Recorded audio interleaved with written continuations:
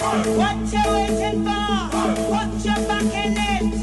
Just a little more. Throw your weight in it now. Tell your body you're tight. Walk it hard and long. When you finish that, The hip knocker.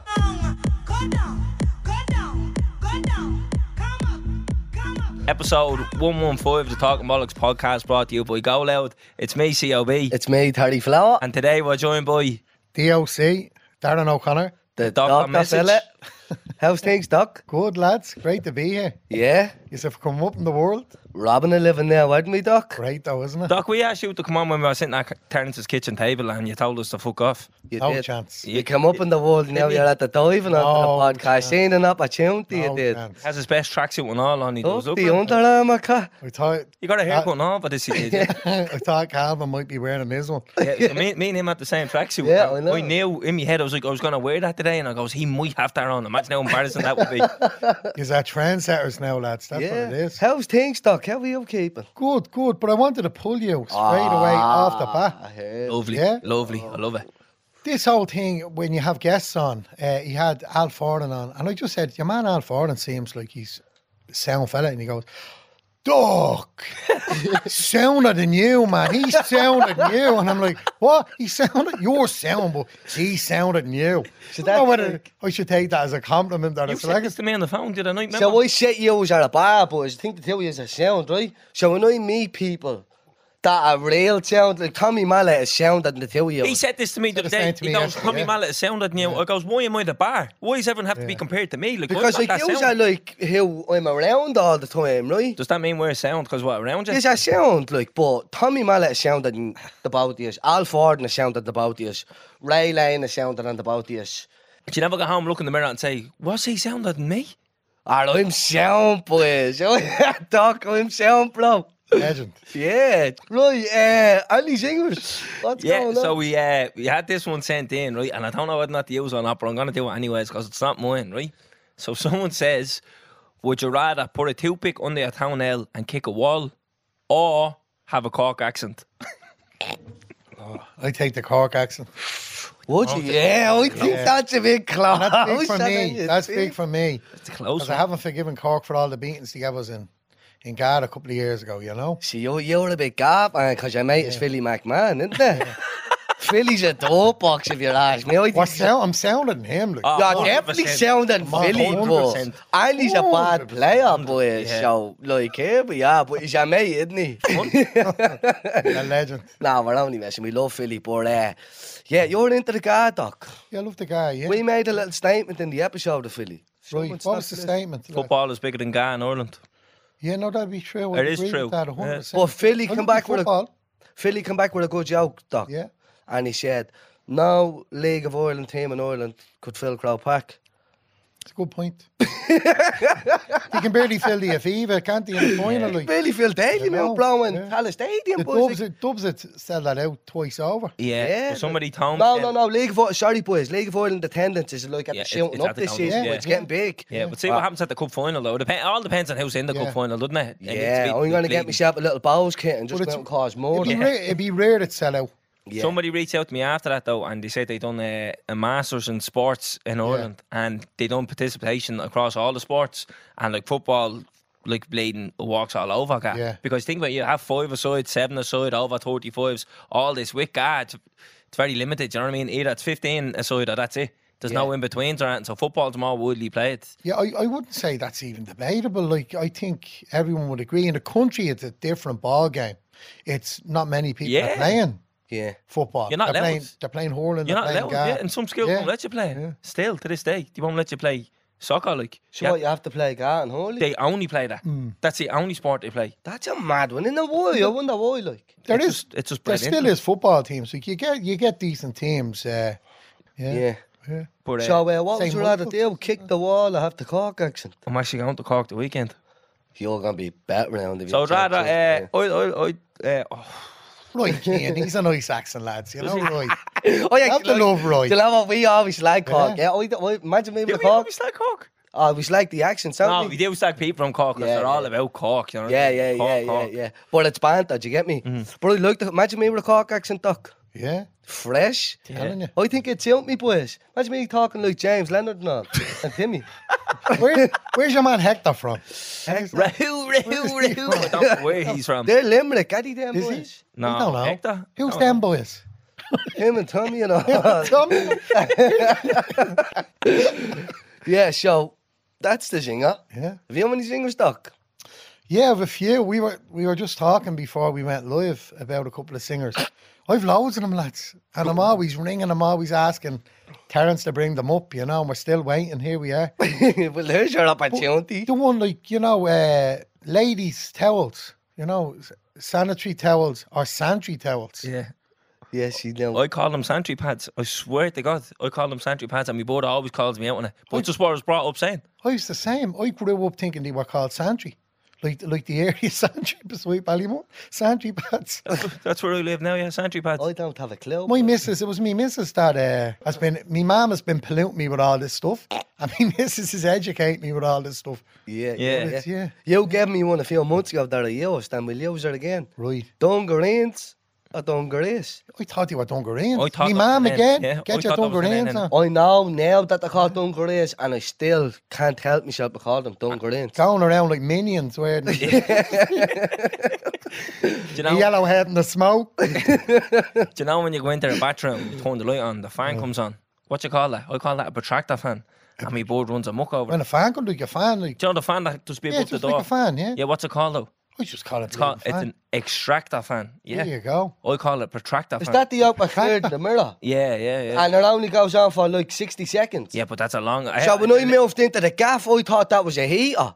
And I was putting that on standing underneath and wondering why it was only Boy, that. it's soaking wet. I was like, why is that only on for a minute? That's a Yeah. shy heater. And the noise of it for Not a 60 mirror. seconds, sorry. You got pneumonia. Like a plane taking off in a Like a bathroom. PY90 in the Oh, gaff. the noise of the thing, I yeah. swear. They always break as well, don't they? Yeah, epoxy oaks, they stop walking and then the You wind. don't even clear the mirror. Mine sounds like there's someone trying to get into the window. Swear to God. Turn off that light and turn off that fan and be shouting at that. Going in having a piss in the dark and all because you can't be putting up with the sound of it. Yeah. Who's that under the bed?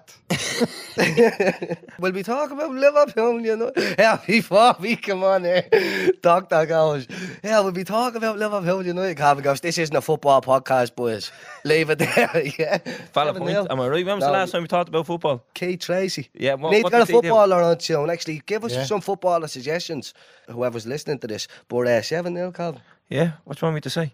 I actually don't know what I wanted to say. Yeah, Me and Doc had a understand. discussion when you were out having a Did smoke you? and he agreed with me more than... Remember me and you nearly killed each other on the phone Over the yesterday? first half. Yeah. But I still think we are miles better. Doc than said that. United were a better team in the first half. I can't. I never liked you, though. Yeah.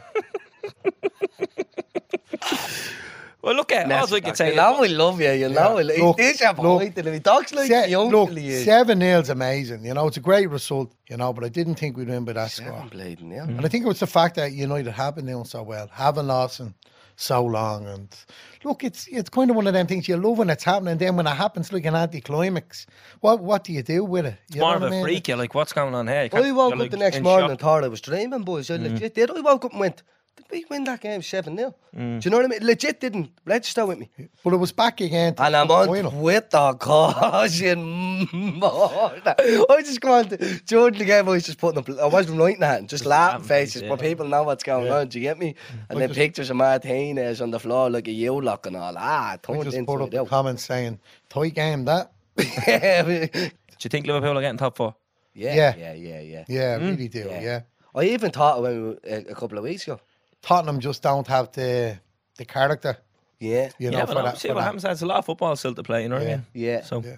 I still don't know if Arsenal are going to win the league.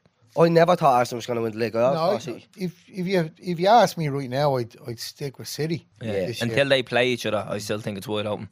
Once they get that out of the way, then that's when the heat is on. Right, who's going to drop points here? Yeah. But as I said, this wasn't a football podcast, lads. think I grabbed the whole light there, in fairness. You did. Look, we could. Do you know what? And he's 7-up. I would have licked you hard if we'd have scored a 90th minute winner to win the game 2-1. But at 7-0, it's like you don't really need to say much, do you? You just have to say the score, like it's 7-0, like, and we'll move on. So, Doc, tell me a bit about you. Right. Doc, you know the crack. You listen to the podcast. tell us what you do, where you're from, and why you're on today. The hard part, talking about yourself. That is in the hard to talk about Of yourself. course.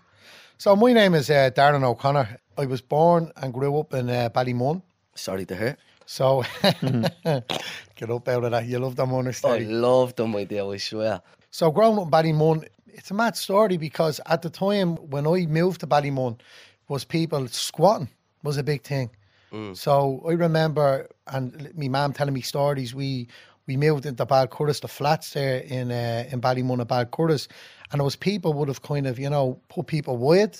That there was, there's a gaff here, there's a gaff there, and come up, loads of gaffs in Balcurtis. Everyone at Ballymun would say, yeah, there was many free gaffs up there. Nobody wanted to live there. But Balcurtis was a great spot. I remember going in there with my mum when we were younger, and then we would have squatted there, and then eventually it just becomes your home. So what way is that squat and walk, Doc? Once you get in, you can't, that's it, it's legal. Yeah, yours. well, I think that's what happened with us. And it wasn't just us, there was many people done it. It was that people wanted housing, and what they did was they turned up and if there was a derelict flat or the complex, you go in, they clean it, have it spotless, get in there, and then you have the post coming to your gaff, and then it's your gaff soon enough. Yeah, because you do hear that. Yeah. Some people be like, oh, squatters' rights and all, but It was very There's a common. few years on it or something I used to hear. I used to hear that there you had to be in a for South years. and But back then, I don't think it was like that, And I think we weren't long. We were in Balcurtis for a couple of years, and then we went to Slough Avenue. So I would have lived where Philly lived as well. But that's kind of what people done, Yeah, what was Ballymun like back then, Doc? Growing up in Ballymun in the 80s, it was a great place. I loved growing up in Ballymun. You were never bored. You could always go out the back. We had it was a concrete jungle, that's what it was known as, but there was, football pitches, playgrounds, similar to the inner city. Everywhere you go in kind of Ballymun, there's playgrounds, there's football pitches, but, it was great to grow up in. It was hard, yeah. but it was great. It certainly makes you as a character. It's a tough one to answer that, isn't it? Because people, even when they ask us about the inner city, we're like, oh, it was great, but we know the faults. Yeah, Also, there was huge. Great, huge- you wouldn't bring your kids up in it. Yeah, if you had the option, Yeah, but you'd never change where you grew up. yeah. Or like in Ballymun, it was people, we were all similar, people had the same issues. There was a lot of single parents in Ballymun. Don't get me wrong, there was lots of couples as well, but there was a struggle, there was economic disadvantage. There was a heroin epidemic, in Ballymun, where it was huge. So, growing up, you could see that, particularly in the shopping centre in Ballymun, you'd see people, addicts in the shops that were just struggling, Heroin got a hold of them, and it was a really kind of daunting place, There was people walking around, and when you're young, you're seeing people walking around with their eyes closed, and yet they're bleeding, they're grand, they're not bumping into anything. You don't know what's going on, but, you eventually realise then it's, you get told that people are on drugs, and drugs are bad, and all of this kind of stuff, But look, it was, when I was young, there was a lot of movies. I don't know if you're aware of this. I'm sure Calvin there, the Wikipedia mind on him, is well aware. But there's lots of movies shot in Ballymun, So when we grew up, there was the likes Into the West, that was shot in Ballymun. And I think it was Balcurtis as well, the flats where I used to live. There was The Family. I had an extra in The Family. I actually got paid to play on a skateboard and play in a trolley in a shopping centre and in The Family. My uncle was doing security, and people were going up for auditions and stuff like that. My uncle just goes, "Come here, you, get in there." And then I ended up getting paid 30 brick for doing extra. I realised how much money that was later on when I was working in crazy prices in the Ballymun shopping centre, and I think I was getting like 20 quid a week wage. I was got 30 brick for going around on a trolley. But something you would have done for free. Would have done for free. Yeah. And they give you your lunch, you're in the double decker buses where they go, and youth boy as well know what that's like now, mixing with all the celebrities. But yeah, double decker bus, you get your food, you go in, you eat on the bus. The bus was laid out like a little canteen, but it was amazing. Like, it was great. It was a great experience. And all that kind of stuff, doing that, seeing it in Ballymun and doing it. was great that it was there, you know. Because I always had a bug to be an actor, you know. But then realised quickly that I had a face for the radio, you know. that just wasn't going to happen, you know. So, your experience growing up around what you grew up in Ballymun obviously would have led you on the path of the career choice you took then, the youth club. Yeah, so what made my life great in Ballymun was community engagement. It was just like the people were brilliant. Like, to my knowledge then, there wasn't youth work, paid youth work, you know. There was people just giving up their spare time to make sure that, you know, young people were staying out of trouble. And so, like, I would have went to the Reco, and there was this one guy, Ned was his name. He's from the country, you know, anyone outside of Dublin, you know, outside of Ballymun as well was from the country. He's probably from Tala. But I think, I'm really sure he's from the country. But this guy was a legend. Like, he'd be on his own in the Reco. And I think the Reco was run by Dublin City Council at the time. And he'd be on his own, and it was a club. He used to finish school, go straight down. All we wanted to do was play football. So it was football inside, indoors, playing football. Every now and again, he'd get us to climb, you know, the ropes and do the horse, the gymnast stuff. But we just wanted to play football. He would have brought us to the likes of Ballyferma. We'd be ran out of Ballyferma with him, and around 10 of us playing football. My brother used to be with me, a couple of close mates. We used to just go and have a match against the likes of Ballyferma up in Coolock. And it was just brilliant. We loved it. And he was on his own doing that with us. Like, you know, you couldn't do kind of that youth work now, you know. And it wasn't just the likes of himself. I was heavily involved in the church. So at the time, I used to go down to church. There was a lot of scandals happening, you know. And church is a very kind of a negative reputation. I have to be honest with you, lads. I had nothing but a positive experience in the church growing up. Any priests I met in the Holy Spirit Parish, they were nothing but nice. You know what I mean? They went above and beyond for us. And we were in the choir, the altar service. Because they were your clubs. Yeah. You didn't join the altar service because you were mad into your religion and God. You joined it because 40 of your mates got selection boxes the year before, or, you know, they were getting footballs and raffles and prizes. And then you went in, that was your club every Saturday. We were basically joined every club just to play football and more football. Yeah. You know? And, and that was kind of the kind of social stuff. Ballymun United would have played with them for my kids. Mm-hmm. It's gas now when I think of Ballymun United because they've the same kind of committee. From when I was like 9 and 10 years of age playing with Ballymun, the same guys are involved. Now that's dedication. Yeah. Like, I've been involved. Lifetime there is, I've given my time up for voluntary work, football, but nothing like that. Yeah. You know, and I'd be honest, like somebody had upset me or something on a board, or, you know, charge me for the tracksuit, that's it, I'm off. You know, but like these guys are there years. Shout out Bernard O'Connor, like an absolute legend. Yeah. Like what he's done to that club and the commitment he's put into that club, you know, and it's life changing. Like, it really is. It's life changing. Football clubs, all that stuff. It's life changing. A lot of them lads. Sense, yeah. What do you mean when you say that? For me, football in particular has had a key role on everything in my life. In relation to me getting into youth work, in relation to me relationships with people, you know, my character would have been really football, you know. And even as then you go on to, whether it's the business world or whatever you go into, what you learn of football with teamwork, leadership, you know, all that kind of stuff, dealing with it, you know, adversity, all of this stuff in football, team sports, it really does build you, build your character. You know, it really does. It teaches you how to deal with difficult situations, all of that stuff. And for me, with football, with coaches, getting advice from the likes of your coaches, working together with lads you play with, having disagreements, you know, not always seeing eye to eye. It prepares you, you know, it really does prepare you.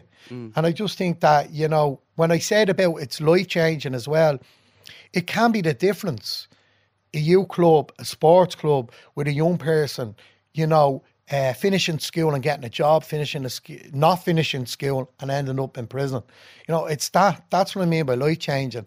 It's that if young people aren't engaged in sports, in youth clubs, like it really can be detrimental on them. Yeah. Detrimental. So what kind of education route did you take, Doc, back then? 'Cause So for me, yeah, I suppose for me, I was anti-education. I was always a leader from a young age. So I kind of, I always struggled with orders and people telling me what to do. And in education, I suppose I had a negative experience with it. And when I reflect on it, it wasn't that anyone in particular was bad at delivering the education. I think the education system itself, I struggled with. Yeah. Penitentiary style education. Yeah. And it was something that really kind of later on in life, when I was analysing what I wanted to do, it was kind of, how can I make education fun? Yeah.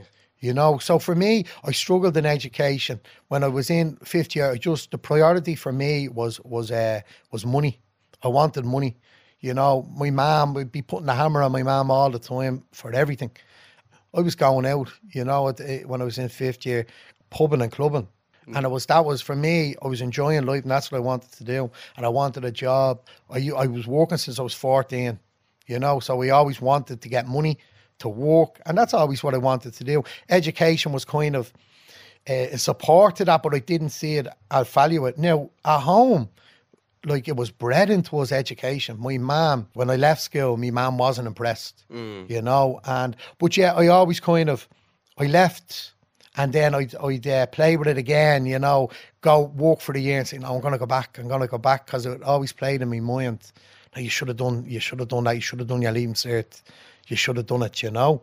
So then I suppose I went through the mill with jobs.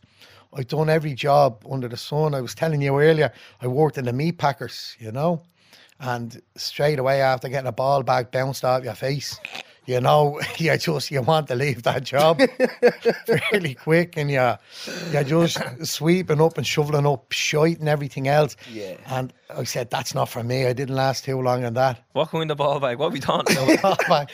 It was in a meat packer, so it was probably a ball bag out of a sheep or something that was bounced off. Just for clarity, Yeah, Doc, you know what I mean? You don't want to leave people It wasn't- on a cliffhanger there. What's he on about? Tune in next it week. wasn't a human one anyway.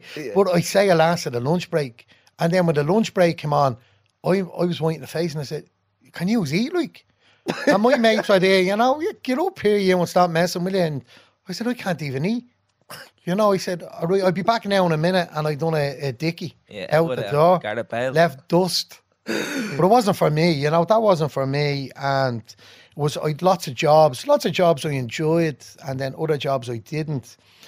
I lost my auntie and my uncle to drugs, to heroin, growing up in Ballymun, and that's something, I suppose, when I was mentioning the heroin epidemic, you know, that was, you know, something we experienced.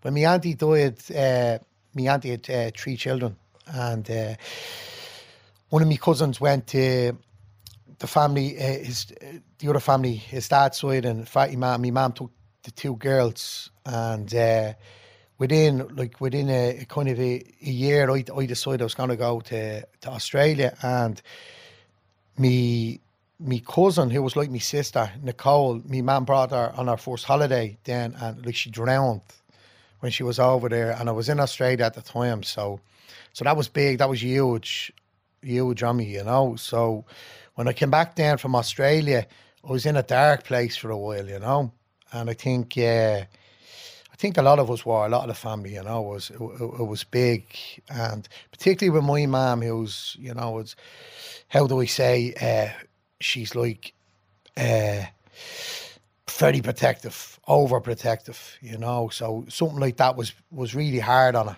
to take, and hard on everyone, you know. So that was big. I was in a dark stage, you know, going out, hated life, you know, really in a dark place. We would have listened a lot to Eminem. I was a big fan of Eminem, but you know, music as well can heal you and destroy you at the same time. Very angry music, isn't it? Depending what frame of mind you're in, you know. And I remember, you know, you'd be listening to certain music, putting yourself in a dark place and questioning life. And to be honest with you, I was probably even in Australia, I was in a dark place, but that was like an icing on a cake. And when I came home then, I was very dysfunctional. You know, I would have been in a lot of trouble. For me, it was trouble, you know, and I remember my sister wrote me a letter. Won't forget it. My mum and my sister were very supportive. And that's why I like huge kind of admiration towards women, because I was raised by my mum, and there was 5 of us. She did it on her own, and it was just, you know, they're always there with you. My sister as well, my wife included. They're just always there with you. They really are. Like lads are great. Like, I'm not knocking brotherhood, and you know, we've great relationship, Terence, myself, yourself, grown relationship now with Calvin. But like, there is something definitely magical, you know. And my sister wrote me a letter, and it was just a letter like how she's feeling with my actions and behaviour, and the impact it was having on her and the person I am. And it really hit home.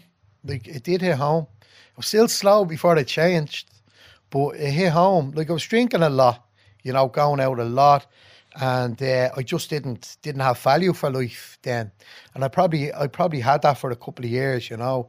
I was 22 to around probably 20, 23, 24. 2 really, really dark years, you know. But again, it's you know, it's realising like what you have in life, like what's there for you, and also then trying to just make yourself happy.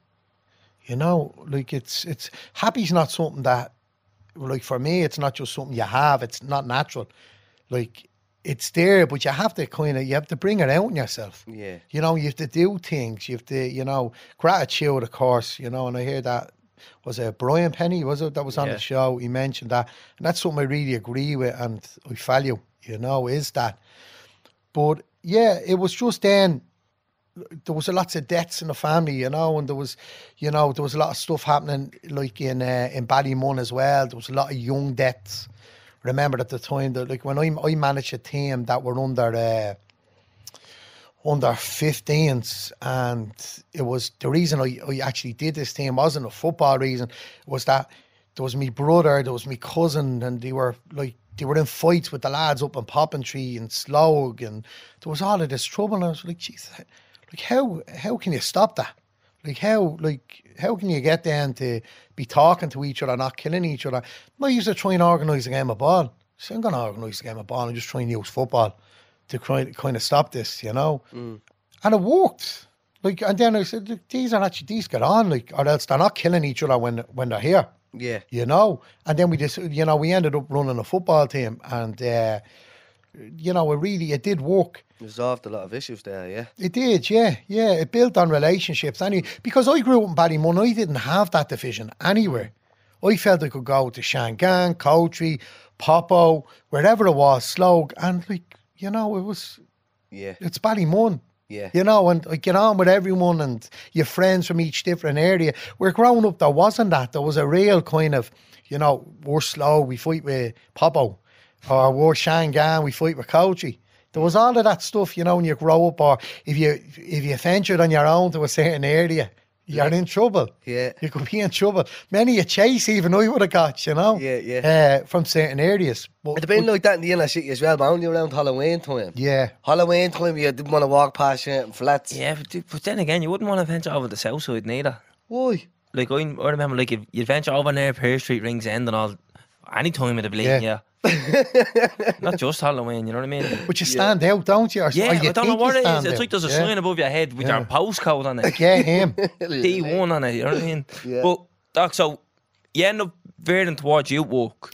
Yeah. So just with the football thing, I suppose, there was 2 lads that played for that team, died, you know, at a very young age. And just they were under 15s. Yeah, at the time, I forget the age of the lads when they actually died. He didn't die on the team when I was playing, but he died. Like, there was 2 lads, and they died. And they were lads I was really fond of, you know, and they were into drinking, drugging, enjoying us. But look, no more than any other young lads their age. Yeah. They weren't doing anything extraordinary. And, you know, 2 of them and another friend, there was 3 out of that group alone that died. And stuff like that, you know, you see that happening.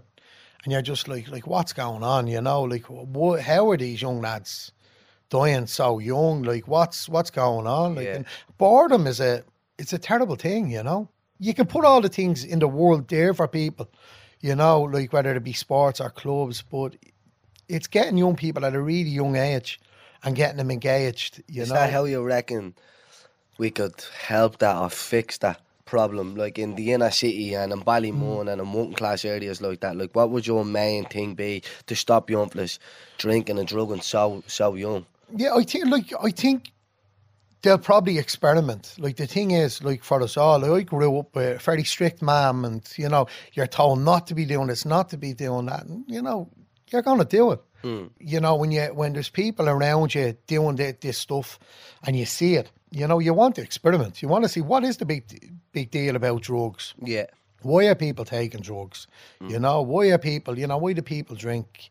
And then what happens is that for some people experiment and they can pull away and find out it's not for them.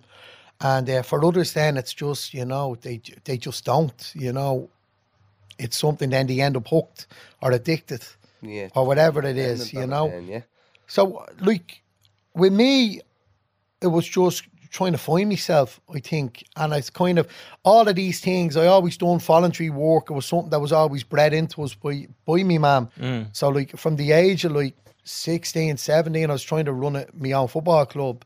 Until then, it just made sense. We go with Ballymun United, and then you know I managed a senior side with Ballymun, and I went in and I was managing Belclare Celtic. I actually managed then in Hardick Street as well, and I was doing a bit of management, but I was also doing volunteering, and I was volunteering. I came into town to volunteer, and I don't know if you remember Terence Bruce McDevitt, the sports officer. Bruce, yeah. So I went in, and my mum was like, "Would you give this lad a hand? He's in there and he's working with the lads." And my mum was like, "You've a good rapport with young lads, and they listen to you, and you should go in and help them." I said, "Yeah, I'll go in and help them." So I went in and I volunteered, and I ended up doing work placement for 2 weeks. When I went back to Closhie, the college, and I done sports and leisure management. And I really liked kind of the work with young people. And I then got offered to do sessional work with Braddock Youth Service, and it was through football. It was actually come in and be paid to do coaching. So I said, "Yeah, look, I'm interested in that." I was in Closhie at the time, and I went and I done that. And I really liked it, enjoyed it. Then doing that for a while, then I ended up getting sessional work as a youth worker with Braddock. And so that's obviously how me and the Doc know each other, because you would have come into the inner city then, into the Braddock. That would have been the youth club that we went to. How old are you at this stage, Doc? At this stage, I would have been 23. And eventually then, when I went over to Braddock, I really found me calling. And I found that I was good at youth work. You know, I always felt that I had good relationships from the Ballymun days. Like it's, you know, you get a bachelor's degree in slagging, growing up in Ballymun. You know, and even the school days, like you know, growing up, I'm very verbal, and people to say the least. But it's that, you know, I can tear someone down with my mouth. Yeah. And that's something that, you know, it's embedded into you in Ballymun because it's kill or be killed. And a lot of the time, like you're in school, I had a complex about Nike Air Max, right? And Calvin's there looking as he's rocking them, right? Yeah. But it's, what happened is that when we were in school in Ballymun, the pressure on us to have them runners. And, you know, people had, like, parents hadn't a pot to piss in. And you used to go in and you'd be wearing runners and you'd be like, "Oh, look at this fella. pair of CS Hirachis or something," you know. They'd be just making up names, your runners, and you'd be getting slaughtered. My man used to sew on Levi signs onto a pair of jeans just so we'd go into school. "I can't wear them, they're not Levi's," you know. Yeah. "I can't wear, I need Air Max." And I actually had a complex about them.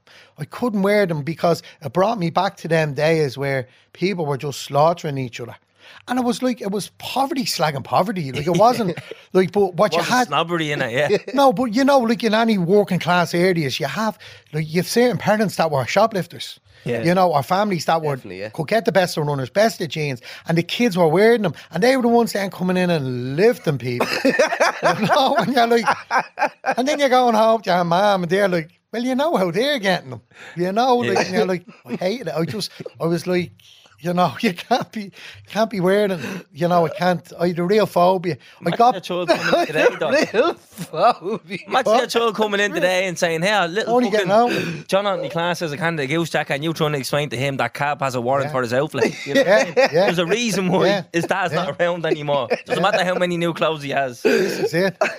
I have a real phobia of Air Max. I never thought I'd heard anyone say Repressed that. memories walking in the Foot Locker and all. But what happened is now, like, I'm saying this, right, and now everyone will be watching me feet. I do wear Air Max. Right, I'm just back. bring back No, Air I'm Max. back now. I did go for a couple of years where I couldn't wear them. You seem to say to me, brothers, don't be wearing Air Max, you know, and it's because I fucking hate it. PTSD, was it? Yeah. But like, and that's what it was. So what you have is it's you have the kind of slagging. You hear people like Will White, they're Quick, sharp with yeah. that tone. Well, I think most people, I said this before, most people from Ballymun are just like that. Anybody who I've met from out there are characters. I thought that till I got to town. Yeah. Town, like, if they're giving the degrees out in Ballymun, it's the master's program in the city.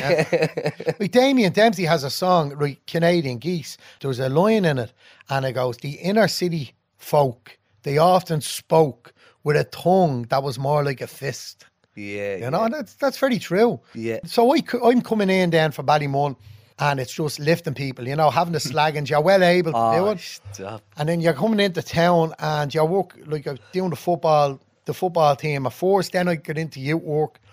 And I'm going up to the flats then, doing outreach work, trying to meet young people up in the flats. And I'm walking up the Dorset Street flats, pitch black, 20 youngsters all dressed in black. And I'm going up, "Oh, chewing face, you crowbar nose.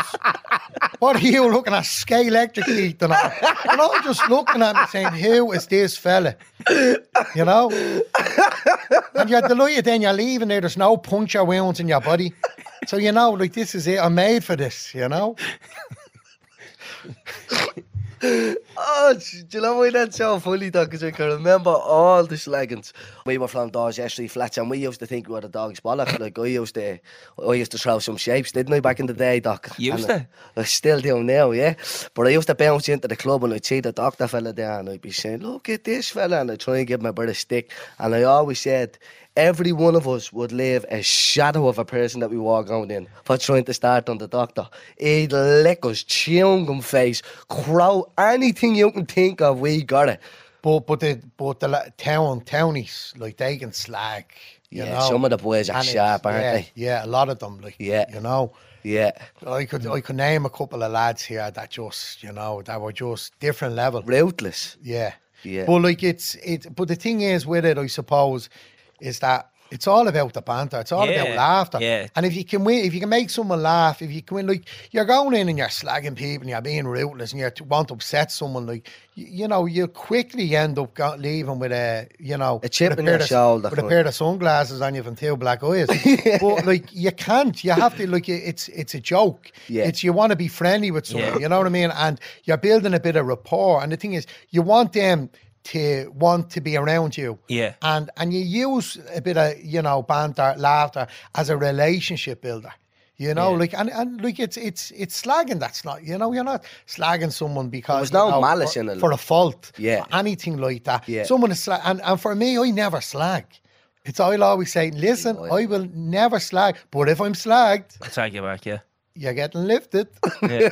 You know, and I'd come out once, like, you get youngsters, you know, that's like, and say, "Shut up, you look like you brushed your hair with a loop-the-loop." You know, you just hit them with a little one and you go, "All right, that's it, I'm gone. I'm not slagging again." You Well- mentioned the football. You mentioned getting all the young lads in the inner city then playing Yeah. football. He's one of the best ballers around, Doc. You are, yeah. Yeah. That's another thing that we wanted to bring up here. Yeah. I never seen him play football, ever. And he was This telling is me, mad to me, right? Because and he's telling me he won these tournaments, right? And Dorset done this. Dorset were the licking boys. They were, like, I had a great relationship with all the lads, but you just knew there was going to be trouble. Terrence was a mascot. He wasn't even a player. And he'd be coming down, "See you," and doing that for people to flinch and all, trying to hit people. And I'd be like, "Oh," and he'd be like, "See you, biggers," and all. "You're ripping me off," and all. You hate Dorset Street. You're only out for Hardwick Street. I'm not even the referee. I paid a referee, so I didn't get abused. pay the referee so I didn't get a bill. I'm like, Terence, listen, it's nothing got to do with me. Come on. And he'd be wrecking the pitch and all going up the road. And then he went to me, oh yeah, I had to ask Dave Mullins about that. And he said, yeah. Peter Carr. Peter, was it Peter Carr? Yeah, And Peter. Peter said, all he remembers, go on, tell him the story. Yeah, I said it to Peter. I said, still remember me? Like, I was a good baller back in the day. Like, the doctor was saying I was 30. She says, the only thing I remember is you walking up trying to hit me and David Mullen one day. And them two boys, you don't want to mess You with would hit them now, yeah. You wouldn't hit them now. Yeah, so that's all the boys remember. I don't know. I think that's anyone who remembers back in the day who was from town and whatever the tournaments, send in a few messages about what it was like. Because I thought it was a decent baller.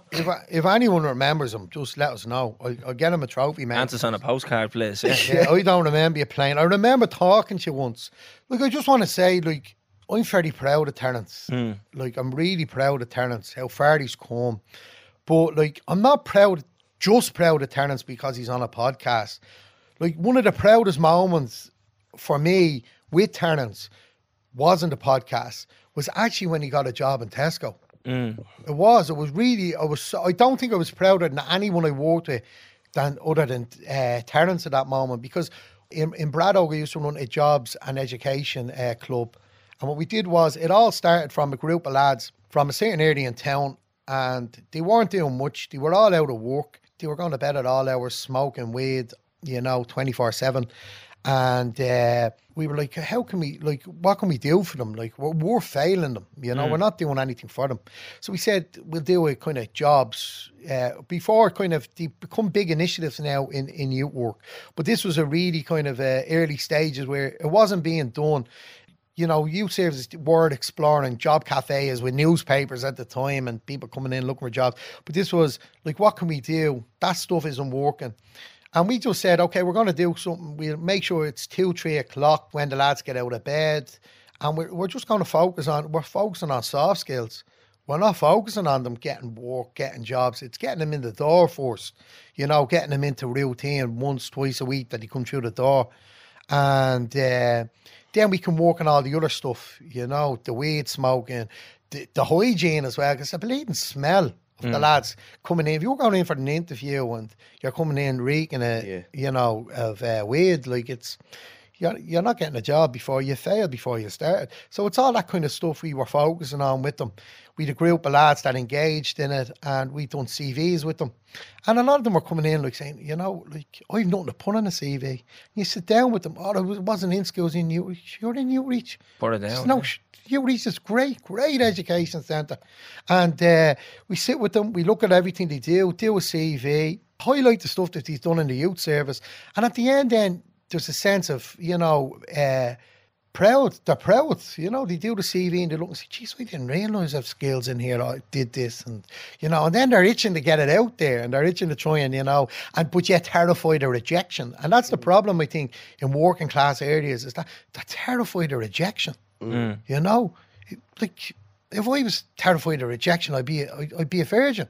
You have to go out. You have to go out and you have to put yourself out there, and you have to, everyone says no in life. Would you ever fancy a girl and she told you no? You was looking at me like, you must have had an easy life with the women. No, we never got told no. Calvin definitely didn't. I know you got told no a couple of times.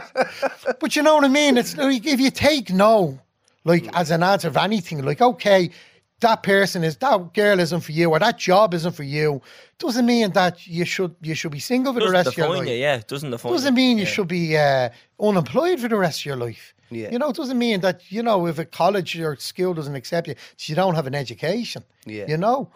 Rejection is good. It teaches you skills. It's part of your development. No, I remember you implementing that into the programme then with everyone. Of course. Because I remember going down and obviously doing the CV and all with you then at that time when I got the job.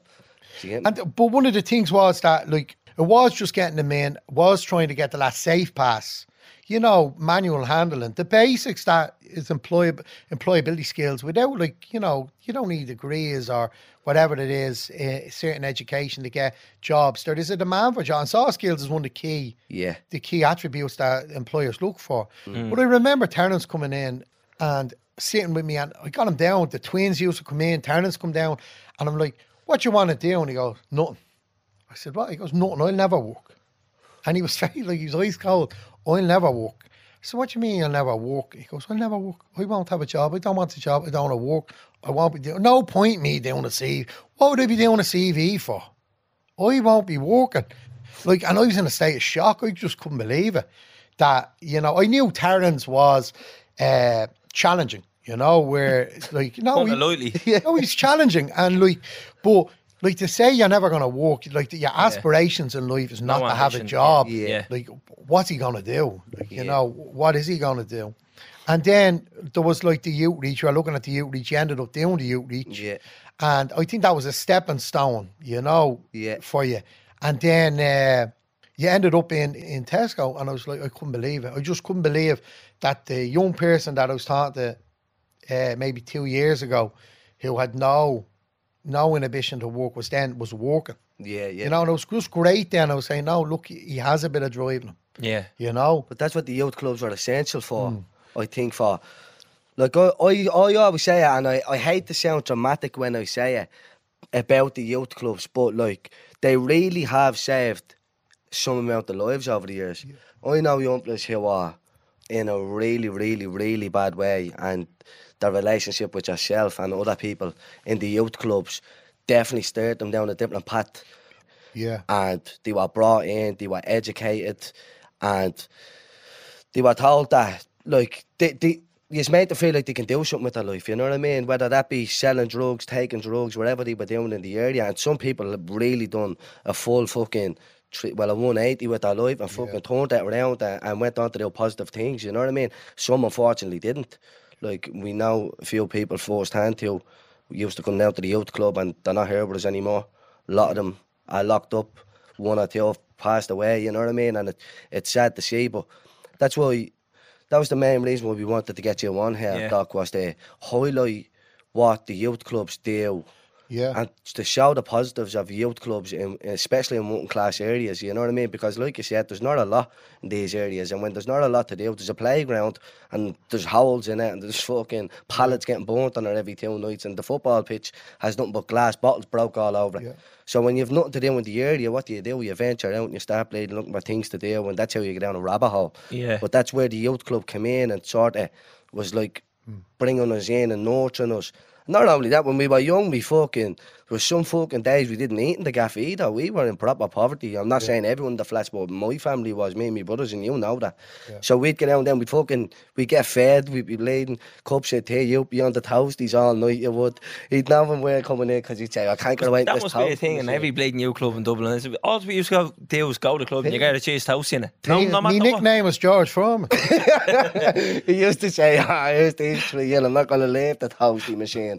We'd be sitting there, another toasty dog was starving. Yeah, that's what we used to do as well. Just go in, just make cheese toasties. It's mad, isn't it? But that's what they are essential for. And I don't know whether this is. I think they're underfunded. I think they're like the unsung heroes in the working class communities. 100%. Because I think back now, and like I look at my mates, like we were all in the same youth club coming up together. Yeah. And I was like, use mad bad. What youth club are you in? Give it a shout out. LYCS. Shout out to Tom and Trish. I think Trish retired there recently, but Tom Dunn's still flaunting around. And it's mad because they're working with generations of people, you know what I mean? Yeah. They're working with like people my age, and now they're kids. Yeah. They take their kids on the trips that they would have took us on. Yeah. But like I look back and I think, you mad cunts, you took like 15 of us away for a weekend and there'd be only 2 of them or something, you know what I mean? Like, I wouldn't be able to do that. Like, surely you'd be squaring up to them and all. But guys, it was done for us. Like, it was like, as I mentioned, Ballymun, like, we had great volunteers and they weren't paid youth workers, you know, and it was done for us. And it was experience that was, as I said, they're life-changing experiences. And you remember these people for the rest of your life, you know. People like, I remember the guy Paul Smith from Ballymun. Paul's a great musician, by the way. You should check out his stuff. But Paul would have volunteered, brought us away, Little House in the Prairie for a week. Like, if people like him weren't doing that and giving up a week, like, we wouldn't have got a trip away. You know, and it was Little House in the Prairie. A lot of people listening from Ballymun would know it. It was a great spot. You know, it was a place in Wicklow. We went there, we stayed for 4 or 5 nights. And it was just amazing. It was a trip away. And you remember that week. You remember the people you were with. You remember the the youth leaders that brought you there. There was, I remember it was Jackie Ryan and as well, another leader that brought us over there. And you remember these people and you hold them in high regard. And when you're doing this job, you remember, like, that's kind of why you chose a profession in the end. Like, I suppose you were saying, Calvin, around education. You work now, there is demands on education. So, like, I had to go back. I've done a degree. I have a master's in youth work and games and digital media.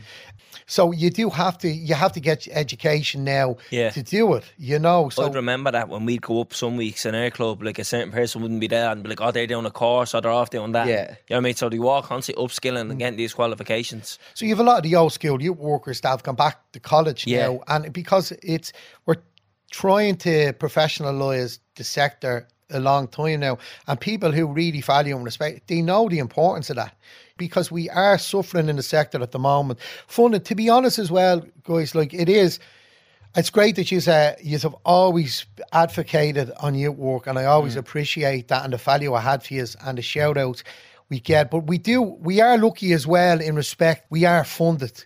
Ireland we're first to the races in relation to funding youth work across Europe. Yeah. To my knowledge, there's not many countries that invest the way Ireland invests in youth work. So there is an investment, and it's good, valuable taxpayers' money that goes into good work, youth work. But like everything, we could do it more. More investments, more staff. Staff retention now is an issue. So youth workers now are not lasting long. We're struggling to get males into the sector. It is, because it's a little trauma-based. This is what you're dealt with in youth work. I've colleagues in Finglas, and, the stuff that's happening in Finglas and Ballymun, the gang feuds that's in Finglas, and the young people getting shot. They're dealing with that up in Finglas as well, up in the youth service up there, and this is what they're dealing with. So it's staff are dealing with a lot. It's a lot of trauma. People deal with it differently. It's good having a good peer group. Again, I'm based in Ringsend in Irishtown now. Yeah. Great area. Really good group, supporting groups. But my old youth service was Braddock.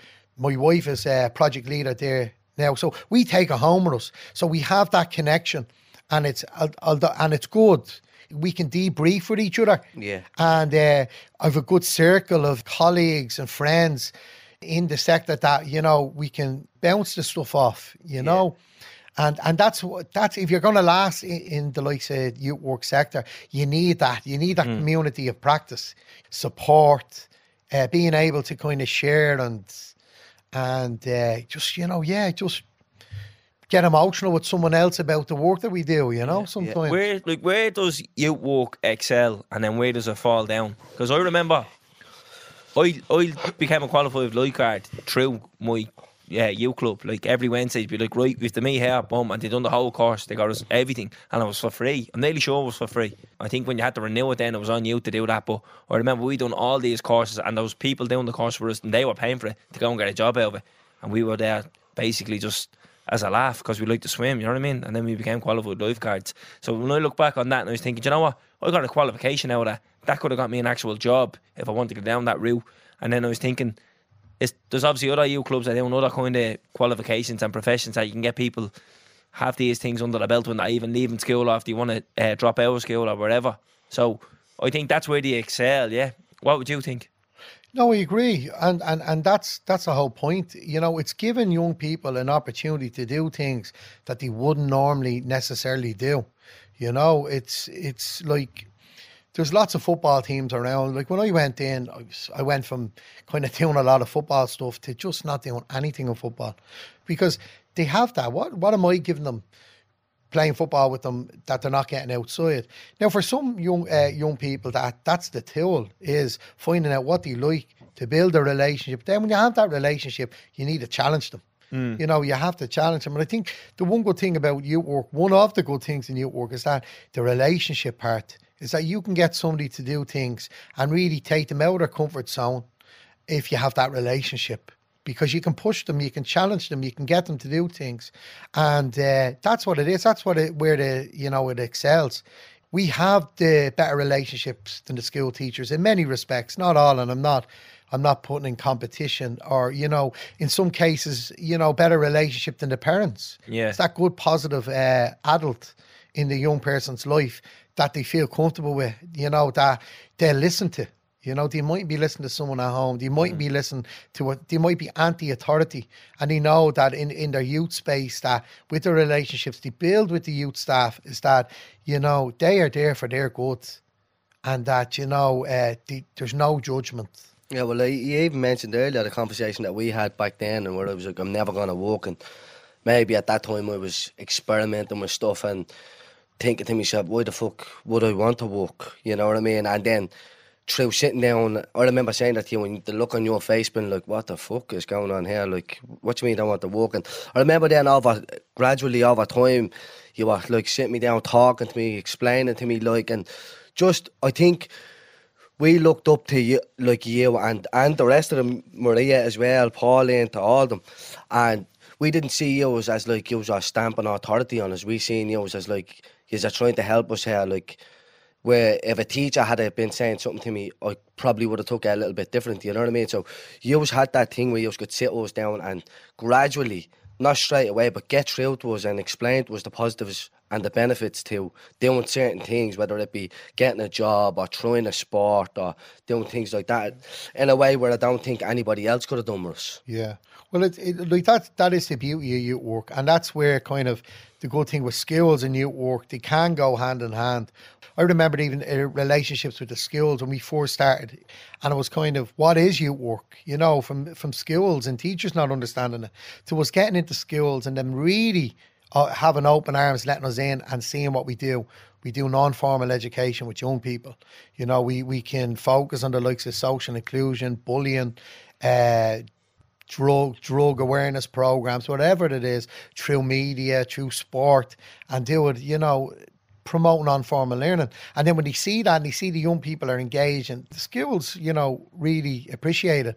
I suppose the luxury we have, Terence, Calvin, that the schools didn't, is that they have to teach 30 people in a room, and it's, you know, they have to go through a criteria, where with the youth workers, we do have the luxury of creating a one-to-one space with that young person, working in small groups, and that's what we're seeing. We're seeing as kind of an after-schools developmental support for young people, and that's personal, professional, all that kind of support. But we're like social educators is what we see ourselves as in youth work. And the one thing, just going back to Calvin, what you said, you were saying how we let ourselves down, or how it doesn't where does it fall down? Yeah. I think how it falls down sometimes is that we just feel we have to justify our work so much. You know, you two lads are the result of youth work and good youth work, okay? Now, it mightn't be a defining factor to how you are here, but it played a role. Okay. I'd say it will play a major role in my life. And we said that early on in the podcast, like in the first couple of episodes, we would have been mentioning that. And the thing is that you say this, and it's great. You had Kieran Moran on here as well. Kieran was in the music club that Sparky set up in Braddock, you know, and he went on a youth exchange. We hosted a youth exchange called Eurojam, and they were writing songs, and then there was we had a lad, Lloyd Cooney, who was in Kane. So I'm mentioning people who are kind of artists and performers, and you know, but the youth service had a key role to them, and they're great. If we're doing anything around impact, you know, when you work, they'll turn up. You know, they'll talk about the experience, Terence included, and yourself, Calvin. You've come to things that, you know, we needed in relation when up in Ringsend and Irishtown, you helped the lads, Three Left Feet, start the podcast, like all of that stuff, and highlight youth work. But it's we let ourselves down in relation to the impact of the work, where sometimes I think that youth workers get annoyed that they have to kind of showcase it. We don't want to be showcasing it. Like, everything young people do is what young people do. Okay, as you said, youth work has a role in it.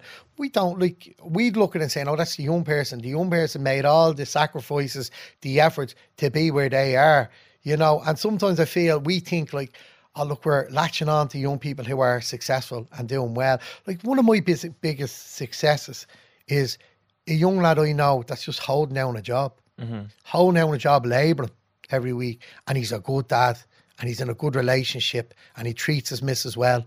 And like I'm more proud of that than somebody that's even going and winning an Oscar or doing anything like that.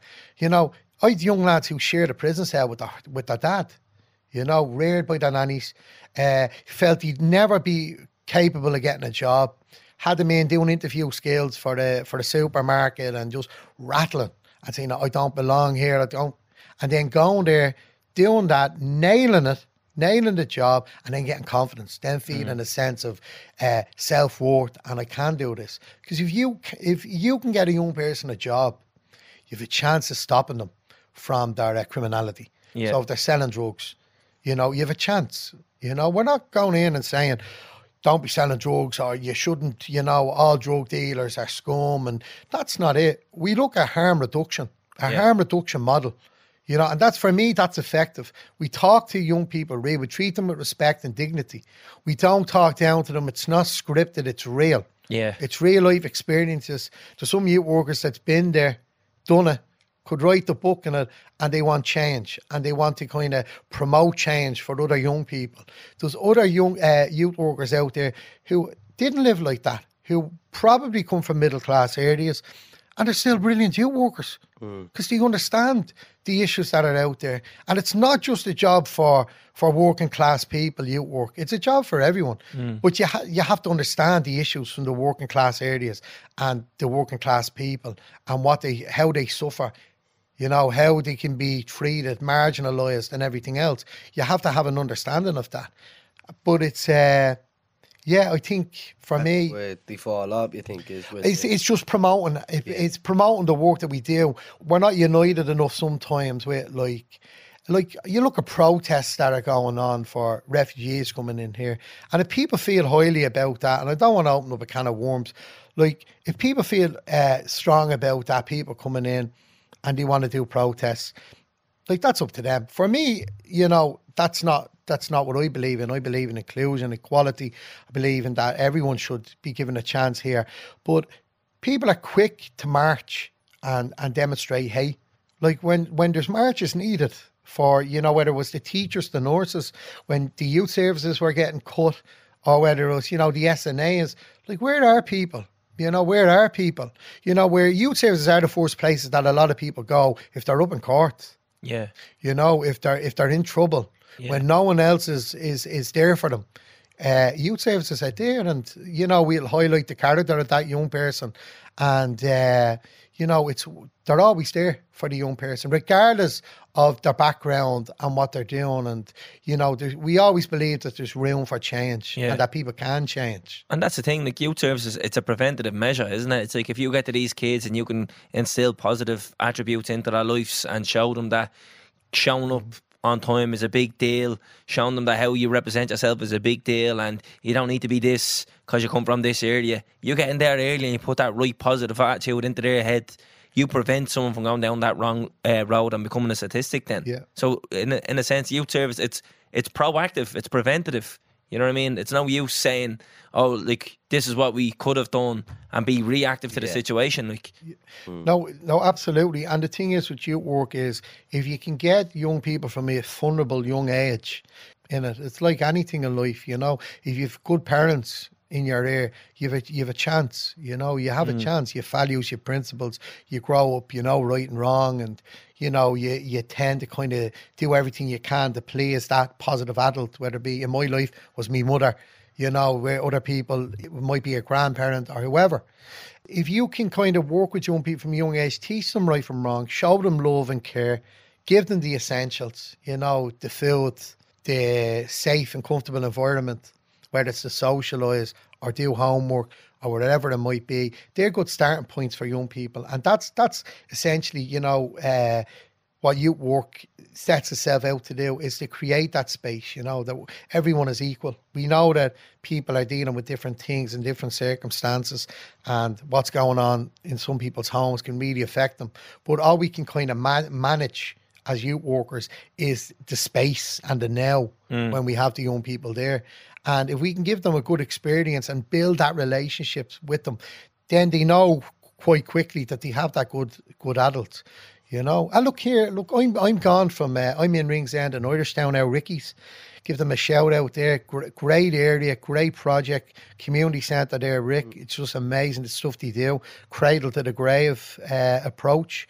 But it's a lot of my time still is taken up with young people that I have relationships with from Braddock. Yeah. So I finish work some days if I'm lucky enough to get out at 6 o'clock and I'm not working late. I'm meeting people for coffee that I used to work with, and I don't regard them as young people anymore. You know, they're friends, and I'm still doing references and CVs for people from the Braddock area, you know, from the inner city. It doesn't matter how many times I told them, I don't work there anymore. They laugh and go, oh, geez, sorry about that. Hope you're enjoying the new job. The next day, have you got that for me? You know? Yeah. Like it's, okay, of course, and I'm going to do it. You know what I mean? I'm going to do it for them. Yeah. Because like they've dealt with rejection a lot. A lot of the backgrounds of some of the young people we work with, like, you know, it's like, if you see people and you see them, they're down and out, or they've a drug addiction, or they end up in jail, like, you know, yeah, everything they were dealt led them to that. Like, and people don't realise that, like, when there's guards, for example, and look, I'm not ditching guards. I think the guards have a really hard job. Some of them are brilliant and do a great job, but some guards would have an approach of, you know, somebody who's an addict and think they're a scumbag.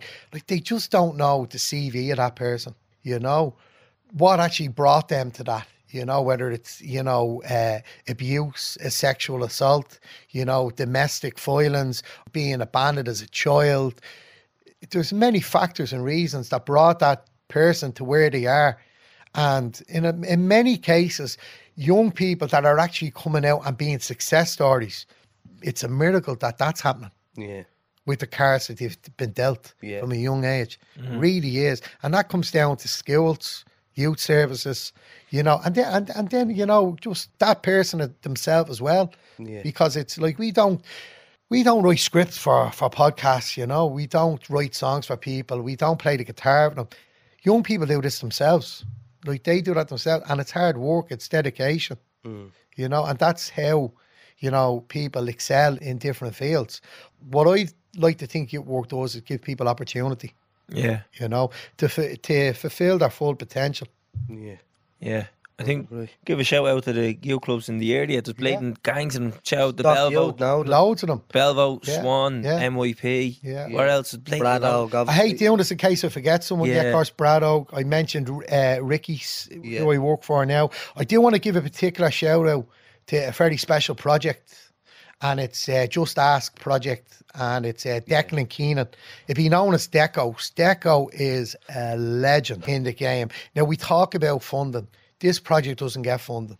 Everything is charity based, it's fundraising, and it's really, the work they do is amazing. Like, your footfall of 200 young people per week, young people after schools projects, school supports with Brunner from driving the bus to supporting youth services such as Braddock, Dublin 7 schools completions.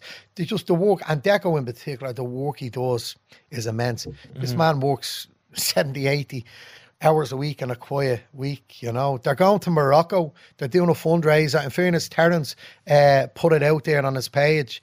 If people see it, throw a few bob at it. You know, they don't get funded. These young people that are going away, it's a once-in-a-lifetime opportunity for them. And they really appreciate any support they can get. And I just want to give a shout out. The stuff he does, the project is amazing.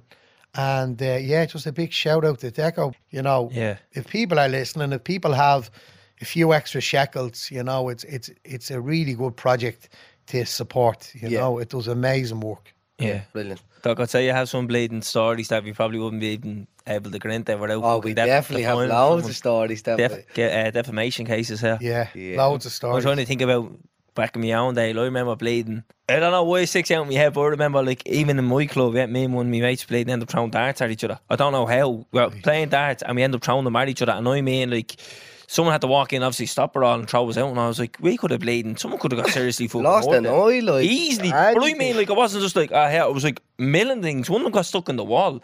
I ran and I turned down the corridor and the dart hit the wall behind me and got stuck. And I was thinking, like, if that had gone into me, I might as well have been getting stabbed. But then, like, the youth worker comes out and was like, ah, lads, acting the bollocks, go on, get out. And I'm like, ah, yeah, grand, me and my mates had to kill each other. They attempted murder and we're getting put outside now. But, like... You guys, I don't know why I remember that. Maybe because it was traumatic. That as well. But, like, there's mad things. Like, I remember they brought us surfing and down in Achill. And I remember it took bleeding 6 or 7 hours to get there. And someone said, you may as well get on a flight to New York. And I was thinking, Jesus Christ, like, they brought us over the other side of the country camping for the week, you know what I mean? It was deadly. Yeah. But, like, I've never been back there since, you know what I mean? Yeah. Like, that's why they brought us over to Croke Patrick and all. Remember I was saying it to you when we were talking about hiking about Croke Patrick? Did you do Croke Patrick? No, we didn't do it, but, like, that's only how I seen all this stuff, you know what I mean? Yeah. Like, surfing and all. Never been surfing since. I've been surfing 2 or 3 times and they were all with me youth club. Yeah. And, like, stuff like that sticks with me. Becoming a lifeguard and all, like, that qualification, all that all sticks with me. And I think, like, oh, that's because I was in that club, you know what I mean? Yeah. Yeah. So... Obviously, Obviously, loads of shit that we would have done that. that's on the good side, and then like obviously the dark thing was a mad one as well. Look, young people will always find trouble, you know, and I remember we went to a place called Glenmalure, and Glenmalure, it's like... It's in Wicklow, is it? Yeah, it's Yeah, like, I think waterfall. the army and all go up there and they train. We were there. there. It's where the waterfall is, isn't it? Possibly, I But don't there's know. a little like old kind of cottage or whatever it is there, and it doesn't even have electricity or anything in it.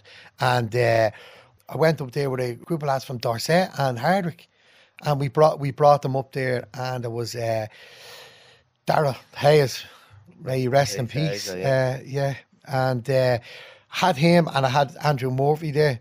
And what happened was we went in there, and they always had a volunteer to stay with us. I had to stay in the house. They had a room in their own in the house, and we this one guy, terribly nice fella, but he was very strict, and he was giving us the rules, and he goes to me, I need to just reiterate the rules to you, Darren. And I was at there going through the lads, no messing, none of this. So he's standing there and he's saying to me, now they have to be, and then I said, sorry, I didn't hear that. And they have to be, and I could hear the chainsaw going off. And then I went, sorry, mate, 1 second. And I just looked out, and you see Hazer chasing Murphy with a chainsaw. And I went, oh no. And your man just looked at me and said, Maria, get the bus, get them home. But just like, this was it. Many a times we went to residential, we just had to fill the bus back up and take them home. Yeah. You know? Don't want to take the bags off. Yeah. Right, Doc, thanks very much for coming in, bro. We really appreciate it. Nice one, Darden. Thanks for having me, lads. Yeah. Legend, bro. Legend. You are rocking it, like, unbelievable. Appreciate that, You know, bro. have to Appreciate say that. now. We're talking about youth work, talking about inspirations. You two lads genuinely are inspirations. And not just the young people. Like, you know, I have a friend of mine who's going through a really dark patch, and I was trying to be there for him. And he was like to me, I listened to, you know, your pal, Terrence and Calvin's podcast. He goes, it's really helped me. It's really helped me. He had drug issues, drink issues. And he's, you know, 8 weeks, I'm not drinking, I'm not doing drugs. And yous are reaching men. You know, you're reaching lads in that 30s, 30 odds, 40s. And you're not just inspirational to young people. The impact and effect you have on people is just amazing. You know, I met a guy in a plane, and he was telling me that he was from Cork. He had the accent. Cut that singer. And he was he was just saying that he goes out with the lawnmower, smoke, and listens to talking bollocks, and that's his little bit of a meditation that he does once a week. Like, it's just amazing the stuff you're doing, and the reach that you have and the impact you have on people. So that's just well done. Just keep it up. Keep doing what you're doing. Appreciate it. Revenue with them after this 30 year. Yeah. Sobbing I am. Get the tissues out. Yeah. Well, look at that's it then, yeah. Yeah, that's the end. Episode 115 done, dusted. Takes out there, Chris. Boom! Subscribe to this podcast for free on the Go Loud app. What you waiting for? Put your back in it. Just a little more. Throw your weight in it now. Tell your body you can. Walk it hard and long. When you finish that The hip knocker. song, go down.